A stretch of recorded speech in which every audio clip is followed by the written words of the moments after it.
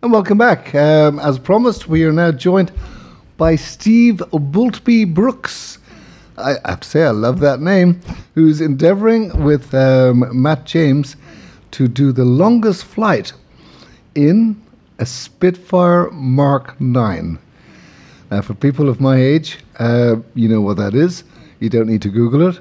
For younger folk out there, it's worth Googling. The Spitfire was probably one of the most decisive airplanes in World War II. And not only is it an historic airplane, but it certainly made the difference between winning and losing. And we are joined by Steve Boultby Brooks. Hi, Steve. welcome, Steve. Lovely to have you here. Hi.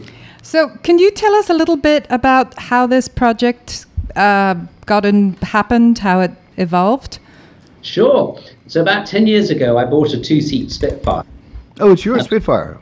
a two-seater, Yeah. which they made after the war as a trainer. And up till then, we felt that Spitfires were very much behind red ropes in museums or kept in private hangars and very hard for the general public to get close to. So we set up a school in Goodwood, and we fly about 500 or 600 people a year in the two-seat Spitfire. And we get the most fantastic reactions. But people often burst into tears or roar with laughter or are always affected in emotional ways they never expected.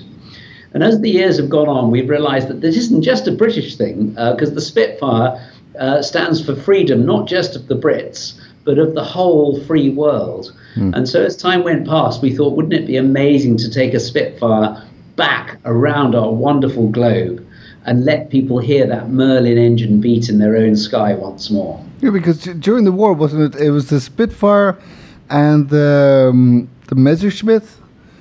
Am I correct? Was it the Yes. Yep. Germans had that? Yes. And just for my own sake, the Spitfire, when it was in service, that was a single-seater plane, wasn't it? It was always a single seater. Yes. I thought it was odd because I was doing some research before we spoke, and I saw it was a two-seater, and I was scratching my head going, strange, I always thought it was a one-seater. So this was the two-seater that came after the war as a trainer. Well, the Irish Army took them after, the Air Force took them after the war and said that it's impossible for somebody to fly these on their own. And so then it was then that they converted a single-seater into a two-seater. Us Irish love company. There's the Otherwise, Irish. we'd have nobody to talk to. Yes. So you are setting off from Goodwood, From Goodwood. and where you go? You're going to head west. We're going to go straight north. We're going to go up through Scotland and straight up to Iceland, Greenland, and cross into America and go that way around, and then up to Russia and down into the Japanese islands before coming back through Asia. Okay, so you're not crossing the Pacific. You'll go over. Is it the Bering Straits there between Alaska Yeah. and down that way? A lot of planning's got to go on there. So I presume you have to clear that with the Russian authorities and a host of countries. How easy was that? It's a huge logistical I would think so. operation, shall we say. We've been 2 years in the making. The hard thing was the plane. We took the plane flew 51 times in the war, and then was put into a museum. We took it out 2 years ago, and we stripped it right down to every last 80,000 rivets were drilled out of it, and every 80,000? piece. We're sponsored by IWC, the international watch company, and they're obsessed by precision and getting things exactly right. And that's what it's been like. Every single piece has been examined and checked for cracks, and I'm pleased to say most of it has gone back on. So it's a very original. It's the most original Spitfire. So it's completely refurbished, but as much as was possible, refurbished with the original pieces. Yes, absolutely. So it's a 75-year-old plane. What about on the way? If you need parts and servicing, something goes wrong. Or hopefully not. Well, hopefully not. Yes. But it's a lot of. But it's 47,000 odd. How many miles you planning to travel? 7,000 miles. 27,000. Wow. And but can I just ask, what did presumably then you still needed to put in some modern things into the plane in order, like navigation and things like that. Was that part of it, or is that kind of a extra add-on? How did you manage to merge the old with the new? Or did you merge? Or did you? The coffee machine. I was going to say the tea's made. No, unfortunately, it's all old technology. We have a helmet, which is modern, which for the modern radios, which is a huge advantage. And we've got a GPS in there, which they wouldn't have had. But apart from that, everything is as it was before. Wow. And how far can you travel just in one flight before you I mean, what's the range? What's the range? Yeah, it's a good question. Do you know the answer? Interceptor in the war. So it only did 300 miles, but we modified ours to do 1,000 miles. Is that a bigger tank or a more fuel-efficient engine? Yeah, we've taken all the guns out and we put tanks where the guns used to be, and we put tanks in the back. So we've got a fantastic range. So hopefully that's going to get us around. Fantastic. And then when you stop off, I believe there's 30 countries you're going to be stopping off in over the 4 months. Yeah. When you stop off, do you have events going on that people can come and see the plane? People can be involved in it? Yeah, very, very much so. So if you go to the silverspitfire.com or iwc.com, you'll be able to see where the plane is in the world and what's going on. You'll be able to follow the expedition. But we're very much about taking the Spitfire to people who haven't seen it for many, many years and letting them hear it fly and see it in their skies once more. Right. And can people come up, if you're landing somewhere, can people come up and see it at the airport, or can they get a up-close visual of it? That's our plan. It varies from country to country, and in some places we're doing events, and some places we're not. But as much as possible, that's very much what we want to do. We want to show people that Britain's still here. We're still great at design. We're still great at adventure, and we want to share that spirit of adventure with the world. Fantastic. Take the focus away from Brexit. Good man. And on the full tour, do you get to stop off for long in each place, or are you really stopping down for a day or two and then moving on? It's a day or two here and there, but we're not in a mad rush. We're definitely there to meet the people and let them see. It's about the Spitfire. It's about this most incredible machine and what it does for the humankind. And letting other people, it allows each country to look back at their history and what they did with the Spitfire. And we're hoping to educate and inspire, especially the younger generation. Just for those who don't know, how instrumental was the Spitfire? What impact did the Spitfire have on World War II? Or how do you see it as being the inspiration? It's a funny thing. I think when you talk to a lot of the historians, what actually happened was the hurricanes and the other things did the majority of the work. But there's something about the word Spitfire, and there's something about the spirit of determination and will to succeed that comes across in that word, that inspires people, that lifts people, that say, yeah, we can do it. And that's what the Spitfire is about, and that's what this expedition is about, is inspiring people, showing people the joy of life, daring to dream, daring to push. I think also Hollywood really sunk their teeth into the Spitfire as well. I'm thinking back to when I was a kid watching, you don't see them anymore, but when I grew up, probably when you grew up as well, we had World War II movies on a Sunday afternoon. And I have a vivid memory of the Spitfires with that kind of Jaws painting on the front with the teeth. Always looked like it was some sort of shark coming at you. Yeah. And I think Hollywood also promoted the whole idea, way after the war, of the Spitfire and that intrepid Biggles type. Although I think he was World War I, wasn't he? Getting in there and fighting the cause for Europe. Yeah, well, in the words of Churchill, never has so much been owed by so many to so few. Indeed. And it sort of sums up what Spitfires did, and possibly that answers your question as to why it is so special. Yeah, they really are in the annals of history. And how long is it going to take you to do this flight? 4 months we're looking at. 4 months.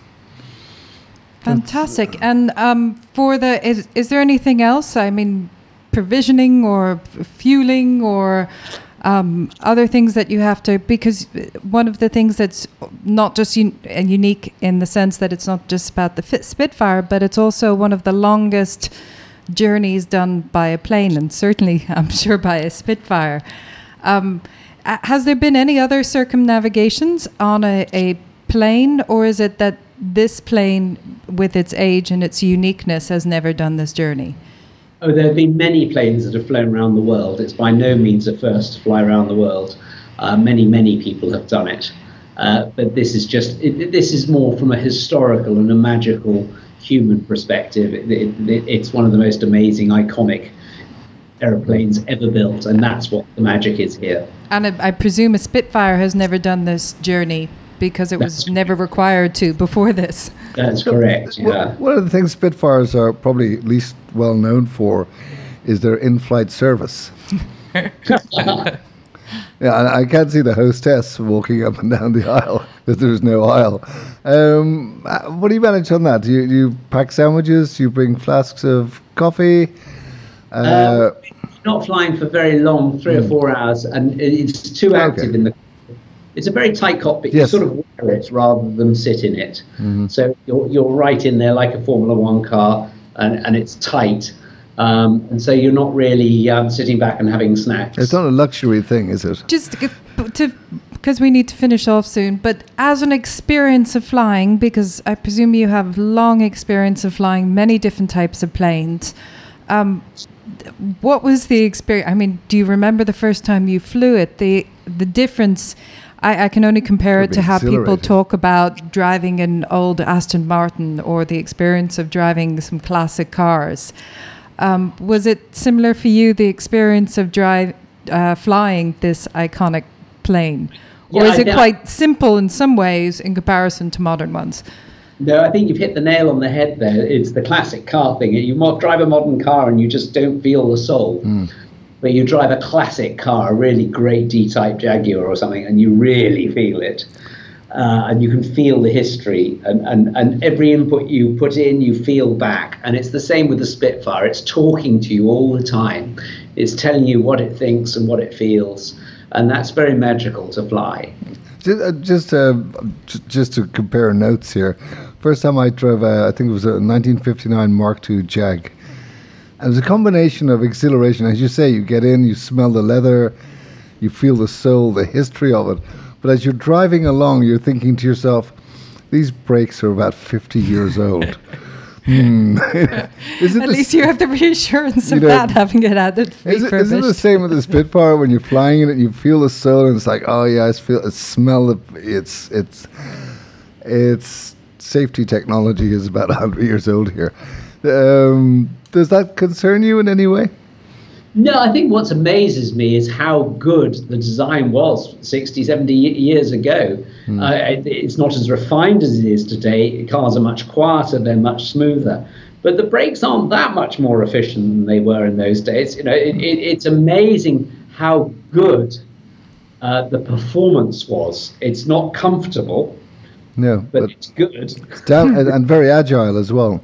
Yeah, very agile. Yeah. It's an extraordinary performance. I think that's what defined it, really, was the way it could weave and spin around and avoid being shot at. So you head off on the 4th of August, is it? Is your departure? 5th of August is your departure date.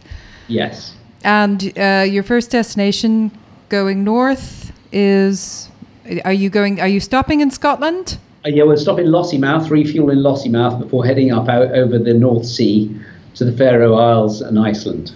Okay, and then from Iceland on to Greenland and then on to Canada? Yeah, you wouldn't go to Greenland after Iceland. Geography. And then your final two countries, you're coming back. How does your trip end in 4 months? Coming up, Prince Albert's asked us to go and do a display in Monaco.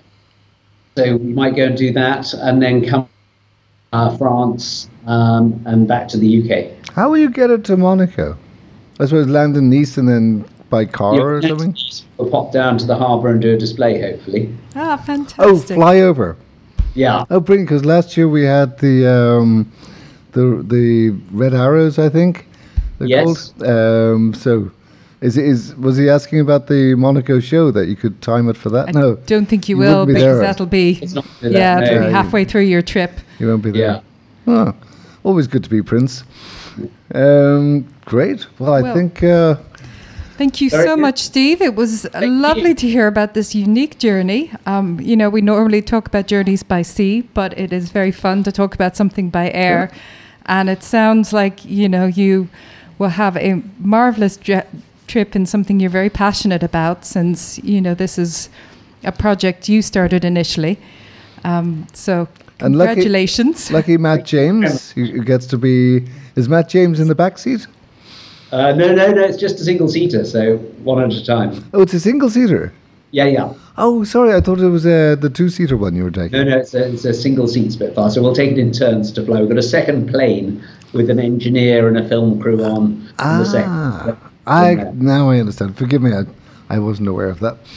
Well, So a solo experience as you go, but Yes. with a team beside you. and we will track you on the IWC website. Yes.